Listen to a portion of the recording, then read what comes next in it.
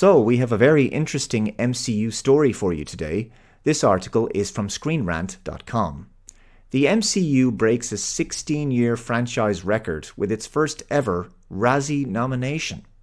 After several years without a single nod, the Marvel Cinematic Universe has finally received its first Razzie Awards nominations for a 2023 project. Now, I'm sure most of you know what the Razzies are, but for those of you who don't know, the Razzies is short for the Golden Raspberry Awards, which are a satirical award show, and they award basically the worst movies every year, kind of the opposite of the Oscars. So I think it certainly speaks to the decline of the MCU, and we've talked about that, of course, extensively on this channel, and now we're beginning to see the decline being recognized with Razzie nominations. So the article goes on to say, after 16 years, Ant-Man and the Wasp: Quantumania has become the first Marvel Cinematic Universe project to receive a Razzie Awards nomination. The Golden Raspberry Awards, commonly known as the Razzies, honor the worst movies of the year. While there have been some bad MCU movies, no Marvel Studios film had ever been nominated for a Razzie, but that has finally changed. And again, it's another new low for the MCU. According to The Hollywood Reporter, Marvel Studios received not only its first nod, but also multiple nominations at the 2024 Razzie Awards. Ant-Man and the Wasp: Quantumania was nominated for Worst Supporting Actor, Worst Director, and Worst Prequel, Remake, Ripoff, or Sequel. Obviously, this film is a sequel. In the Worst Supporting Actor category, Ant-Man and the Wasp: Quantumania's cast received 2 nominations for Michael Douglas and Bill Murray's performances as Hank Pym and Krylar, respectively. Now, I think an MCU film getting a Razzie nomination was inevitable, given how the quality of the films has really gone down in recent years, and I think Ant-Man and the Wasp: Quantumania was a very poor film, but clearly The Marvels was way worse as a movie. And I think it's a bit harsh for the performances of Michael Douglas and Bill Murray to be singled out. I don't think they were the film's weak points at all. In fact, I thought their performances were perfectly decent.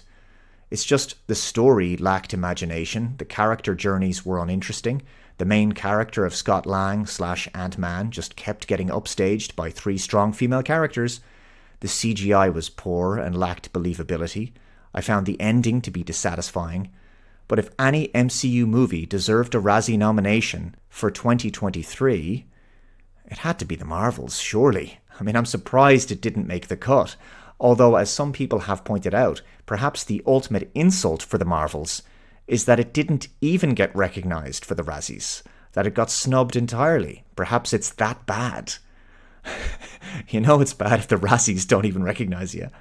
The Marvels had a villain called Dar-Benn, who I think was much worse than Kang, the most one-dimensional, underdeveloped and cliched antagonist I think the MCU has ever produced. Mind you, Kang was pretty bad in his own right. The story was incoherent, with slipshod, barely explained justifications for much of the moving around the galaxy. Again, the CG was terrible, which is a trend in recent MCU movies and productions.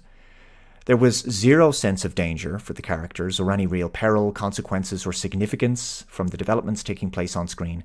The movie just felt so utterly generic and low energy in its execution and writing, very bland. And we know that it was effectively heavily reconstructed in the editing process, and it shows in the inconsistent pacing and plotting. Now, Ant-Man and the Wasp: Quantumania may have deserved all of the criticism that it got for being among the weakest MCU movies, and it certainly was a precedent setter considering it was unsuccessful at the box office.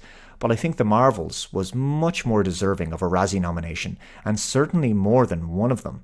Besides which, Ant-Man and the Wasp: Quantumania's weakest point was not its acting performances, which I thought were fine across the board, but in fact it was its CGI, and there are plenty of examples throughout the film of bad CGI.